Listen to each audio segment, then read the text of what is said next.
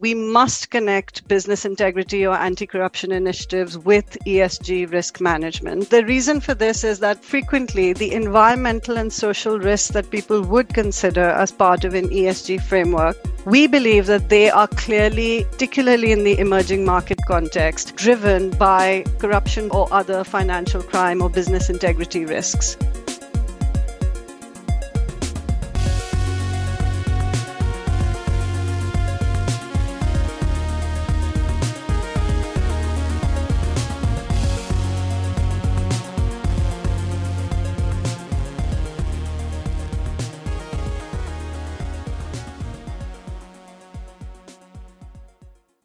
Hello and welcome to Kickback, the Global Anti-Corruption Podcast. In this episode, we venture into the world of business integrity and environmental and social governance, ESG.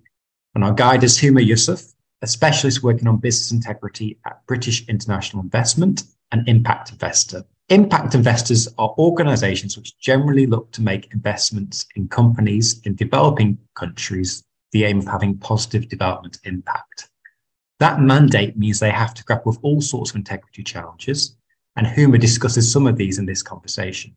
If you're not familiar with the impact investing world, do check out the show notes for background materials, in particular recent reports published by Transparency International and the World Economic Forum.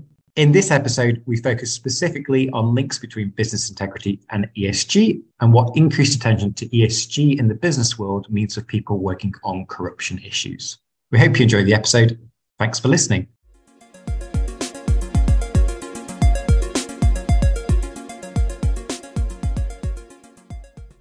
My name is Tom Shipley. I'm a researcher at the Centre for the Study of Corruption at the University of Sussex, and I will be your guest host today.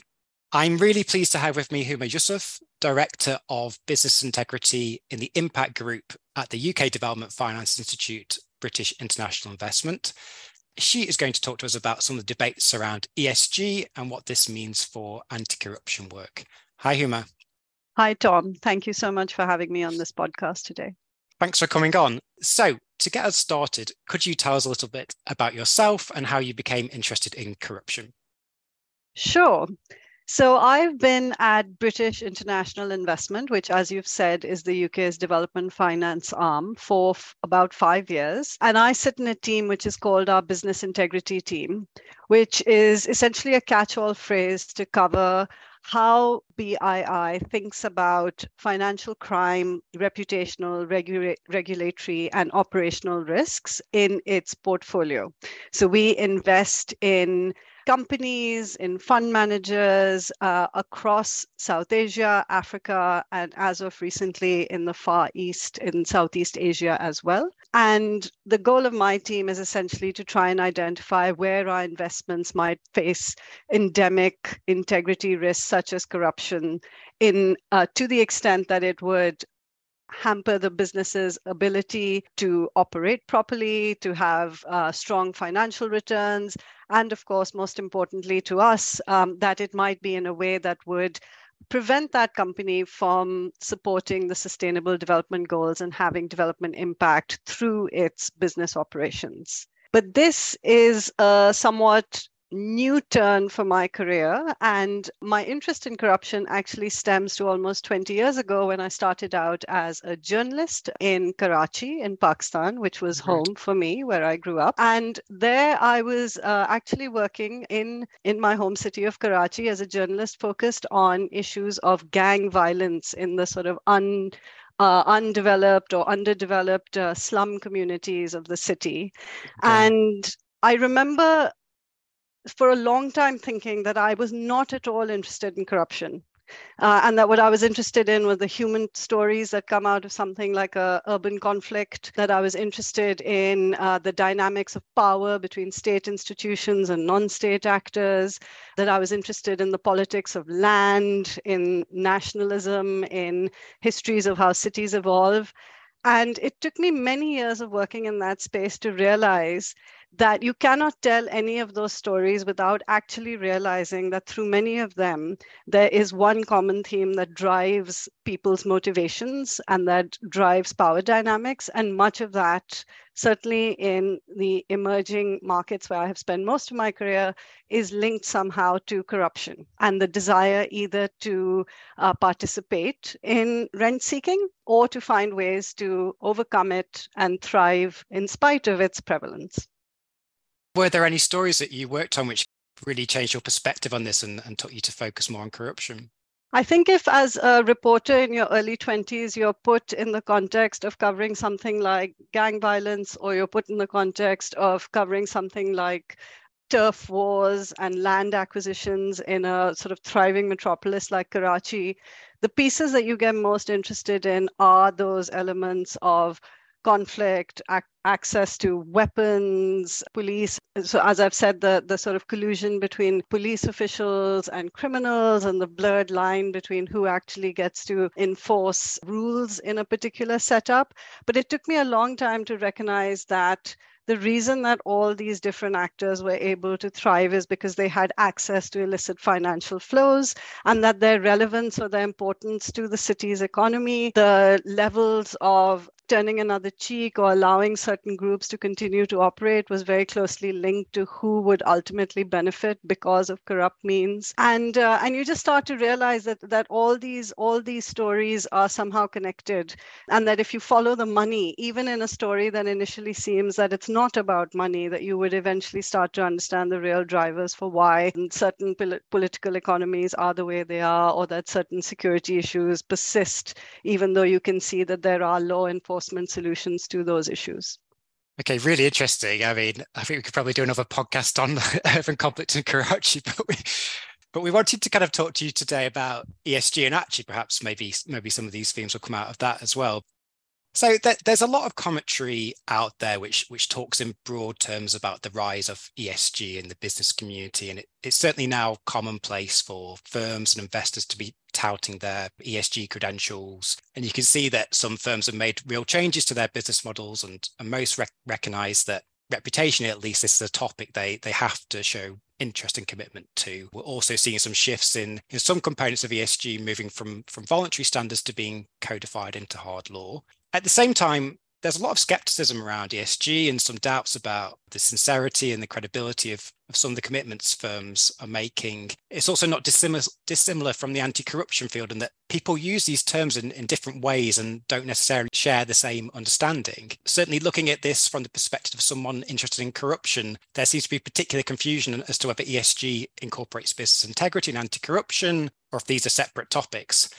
So Huma, can you help us here? How do you understand these terms, and how is it relevant to people working on business integrity and anti-corruption?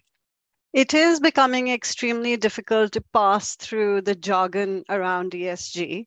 For us, our approach to ESG is enshrined in our policy on responsible investing, which was released and updated and recrafted last year in 2022. And what that policy does, it sets out why we think ESG is extremely important. And the way that we define it is in this context of responsible investing.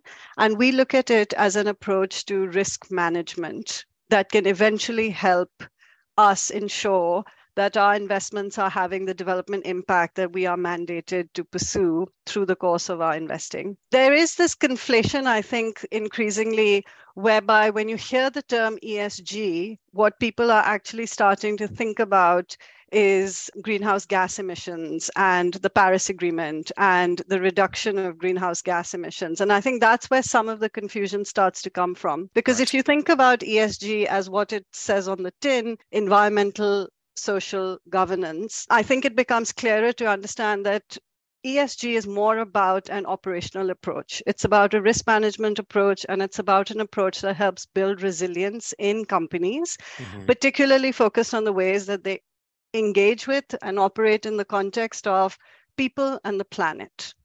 Which is a little bit distinct from that specific climate-focused goal, which is about net zero or emissions reductions.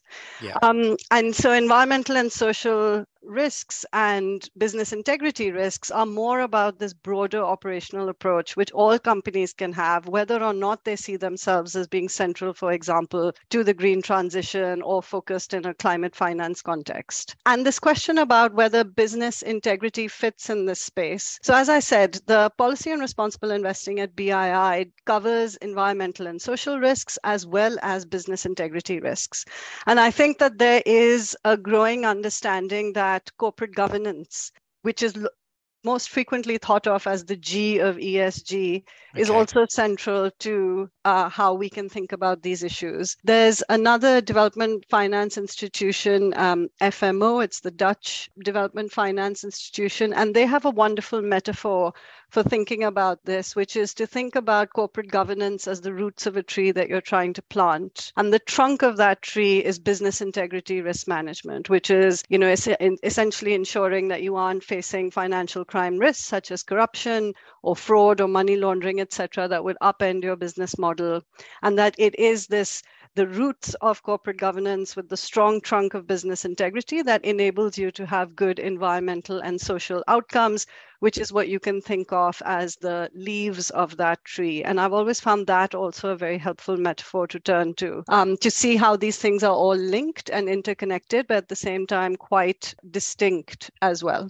Thanks. That's really helpful. Are there any examples you could highlight which, I guess, draw out the connections between the three topics you talked about?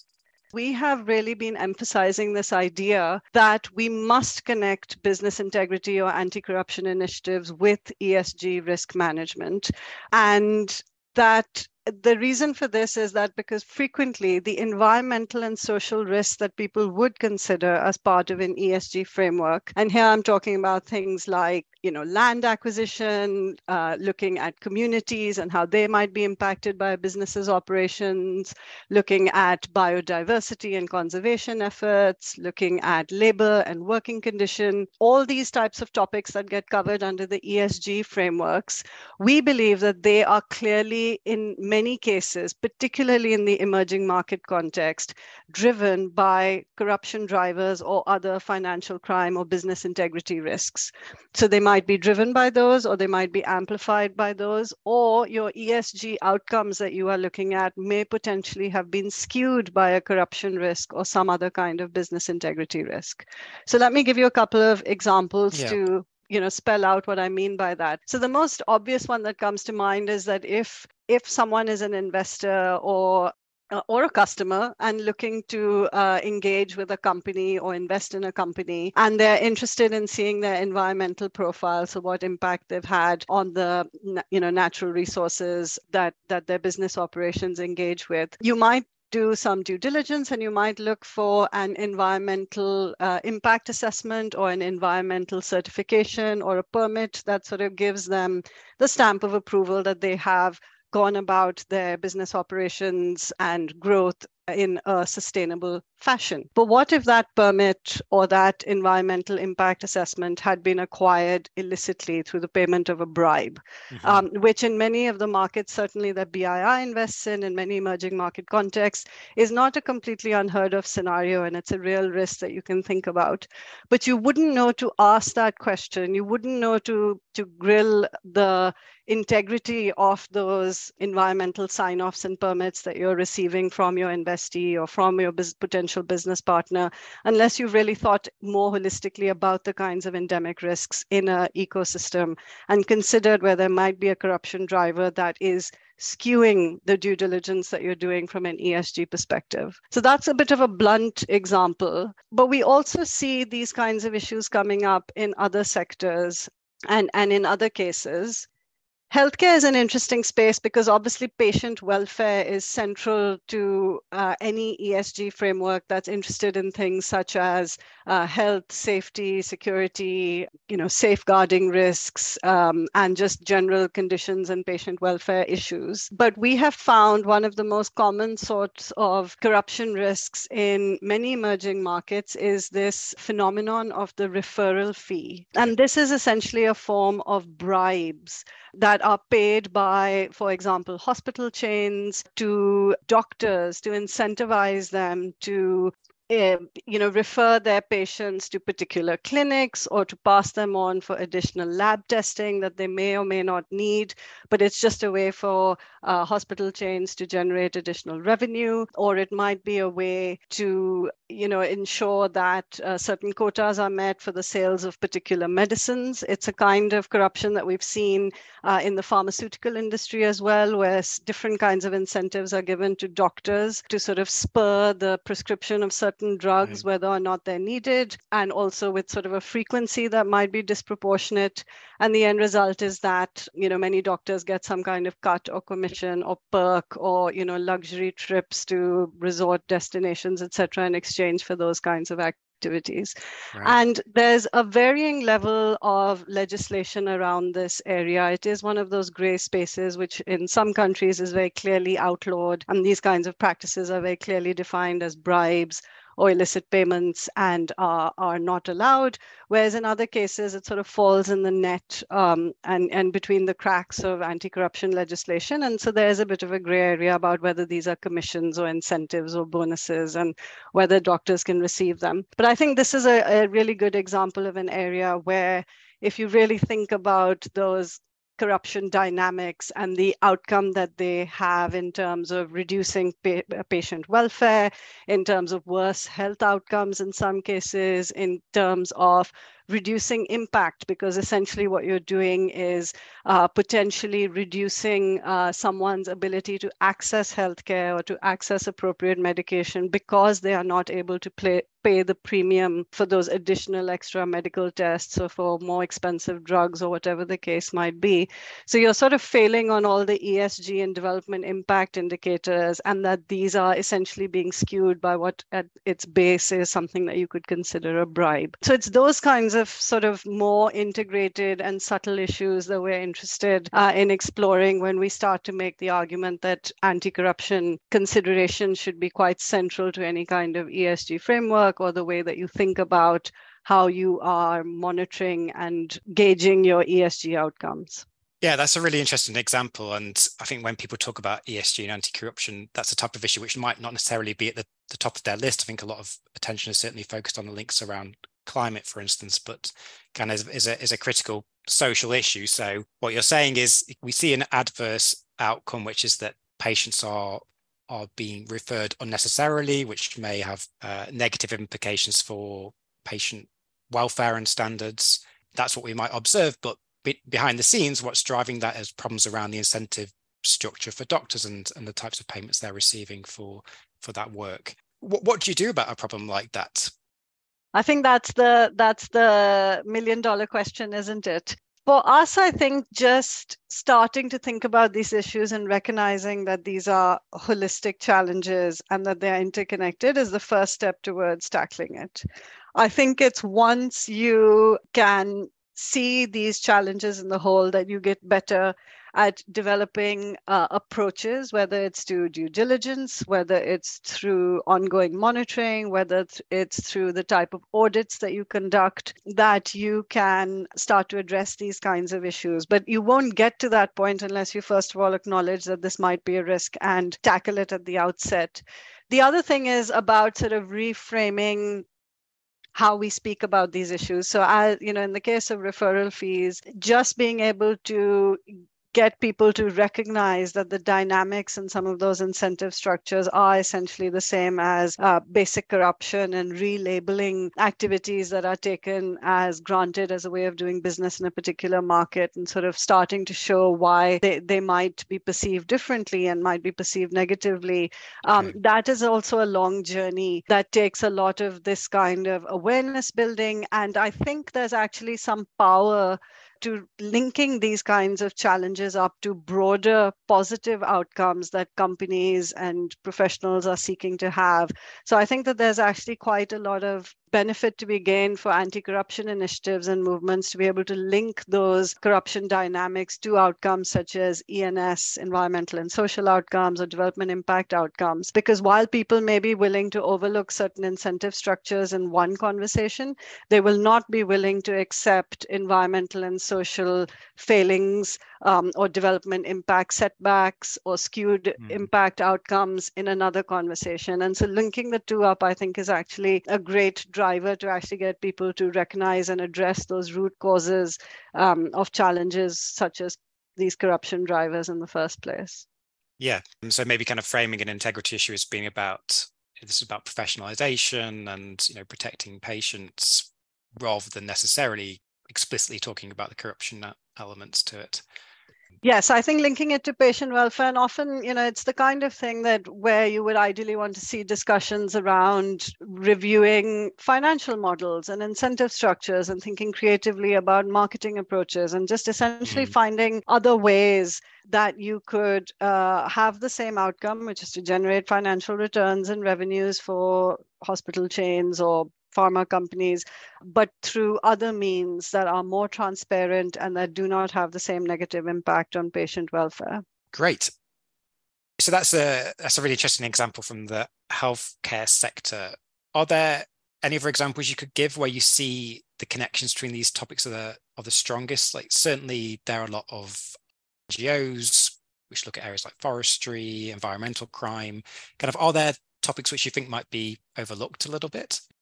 I think that there is not enough attention being paid to social risks and the connections with corruption there. And by social risks, we mean those kinds of ways in which businesses through their operations might impact the people that they interact with, whether it's customers and that kind of patient welfare area that we've been talking about, or employees themselves, or then the communities that might be affected through a company's business operations. So, for example, through displacements or through the diversion of supply chains or through the overexploitation of land or agricultural land to serve a particular market need, etc. And many of those social risks seem to be exacerbated by corruption risks. And this is that area in particular where you start to see what we would consider more classic forms of corruption, the bribe paid in order to get access to community land, or the bribe paid in order to get a particular tariff on a kind of agricultural produce that, might skew a local community's ability to still be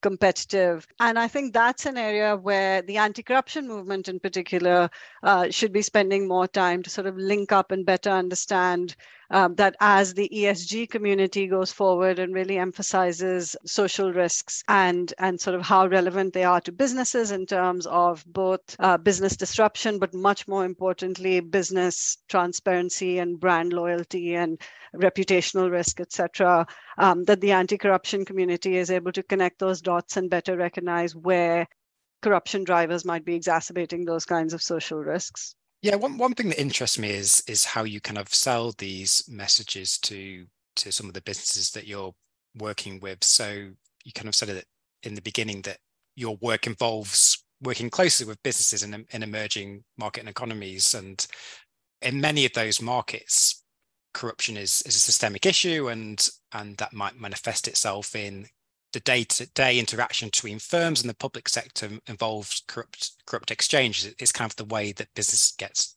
done. So how do you incentivize businesses to care about business integrity and ESG when this is the environment that they're working in?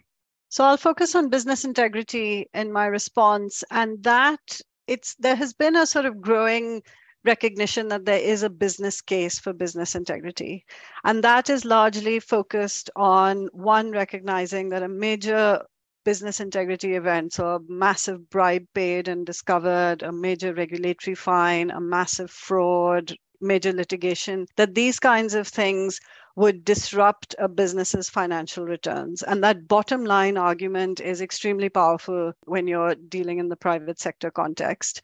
And I think that bottom line argument has been really well fleshed out over recent years. There's both a growing amount of academic research that has started to draw the link between sound corporate governance at companies and their financial returns. And while we're seeing this kind of research is currently focused in developed markets and in sort of larger companies, the FTSE indices, etc., we know that similar dynamics are at play even in family-owned businesses or SMEs in emerging markets. And it's just a matter of time before the evidence starts to come out. But there's that sort of simple, obvious argument about the business case. There's also a growing understanding of the power of reputational risk, so that where you are seen as a business that operates in a way that is illicit or non-transparent or unfair somehow, that reputational risk could prove extremely damaging. And as economic environments become more pressured and companies are really looking at those fine margins, I think that there's also a recognition that good financial controls, good operational efficiencies, good corporate governance are actually ways to drive efficiencies and cut costs, and that there is then that added benefit that those are the same controls that also help you tackle financial crime challenges such as corruption or fraud. So I think speaking to people from the point of what their concerns are, which are those financial returns and those cost cuttings and that operational efficiency, but then helping them recognize that there's also this added value in terms of improving business integrity risk management and minimizing reputational risk, does prove to be quite a compelling argument. I think we're also increasingly seeing clear expectations coming from investors, people who are willing to take shareholding in smaller companies in particular, that this is their base expectation, that people be able to take these issues seriously. And I think that while it's well known that the sort of ESG flag is being waved high and there's an expectation that companies would have some form of approach to environmental and social governance and risk management, that what doesn't get said enough is that hand in hand with that, there is this growing expectation that companies be able to perform well on corporate governance and business integrity as well. So as those investor expectations shift, and that's what you will need to have in place in order to attract investment and to attract customers increasingly, I think there's a growing body of very, very well-informed consumers, and there's social media in every market in the world, and there's a lot of attention paid to these kinds of issues now. And I think that brand loyalty and reputational risk piece from a consumer perspective is also really key. And all of these together make for a really compelling argument for better business integrity risk management. But to that, I will add this new point that we are trying to really emphasize, that business integrity and corruption risk are also threats to a company's best intentions to have good ESG and development impact outcomes, is becoming another one of those arguments that we can make to support better integrity risk management.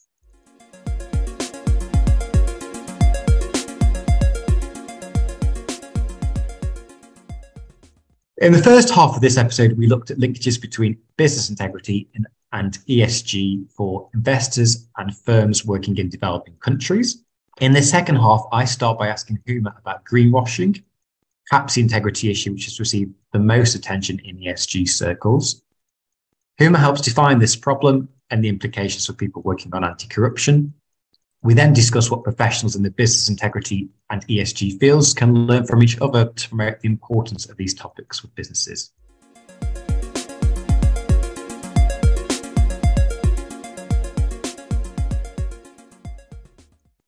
That was really helpful in talking a little bit about how these issues manifest when you're working with firms day to day in emerging markets. I just wanted to go back to some of these broader debates around ESG and business integrity. And you spoke a little bit about this in your introduction, but there's also what some people call this problem of greenwashing, where firms are exaggerating their environmental performance. Do you see this as a significant problem? I certainly think that it's a major problem. And of course, we want to get it right. But I do think that it's important that we start to understand what different frameworks and approaches are seeking to do, and recognize that, for example, greenwashing is not the kind of corruption that you would tackle, for example, if you were working from a business integrity perspective. And I'll stick to that because that's the work that I do and that my team does. And what I mean by that is that we've got to also realize that what you're trying to do if you're working in the area of integrity risk management is improve a company's approach to managing inherent risks, operational risks, regulatory risks, financial crime risks. And that obviously that approach will rely on the development of internal governance standards, internal controls, reporting and escalations, whistleblowing policies, etc. The phenomenon of greenwashing, whereby there is willful misrepresentation of the actual carbon reduction or carbon emissions removal, etc. Greenwashing itself is distinct from these issues. It is a willful misrepresentation of a climate impact or a carbon footprint.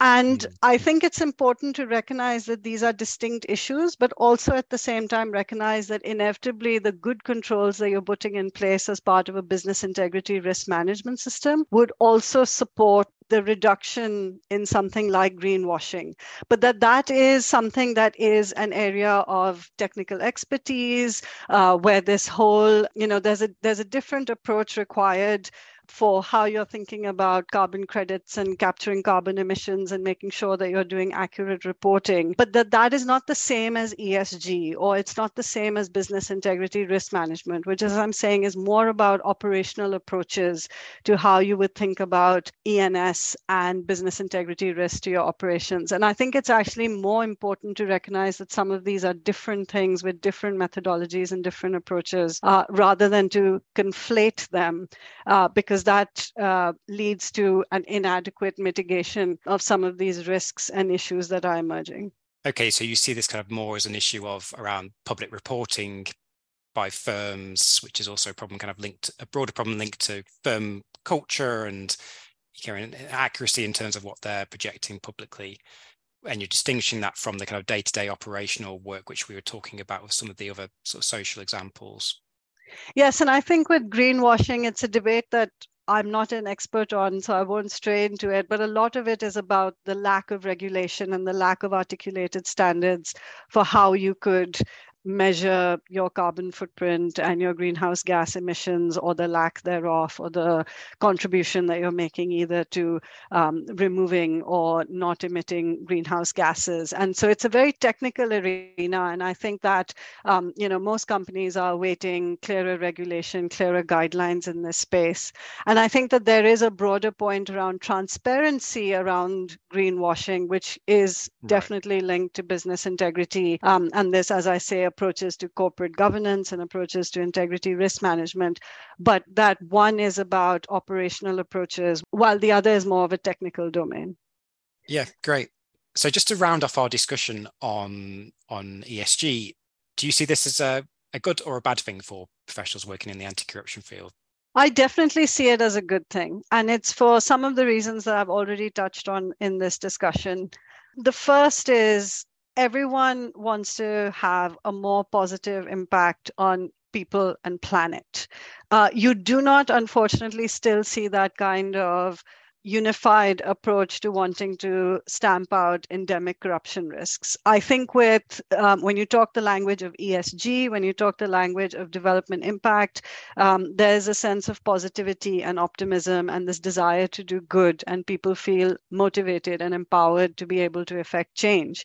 Whereas when you speak the language of corruption, there's this sense of hopelessness or defeatism, or this sense that, well, this is just endemic to certain markets and there's no way that I as an individual or I as a lone company could change the entire system and how it operates when it has illicit aspects to it.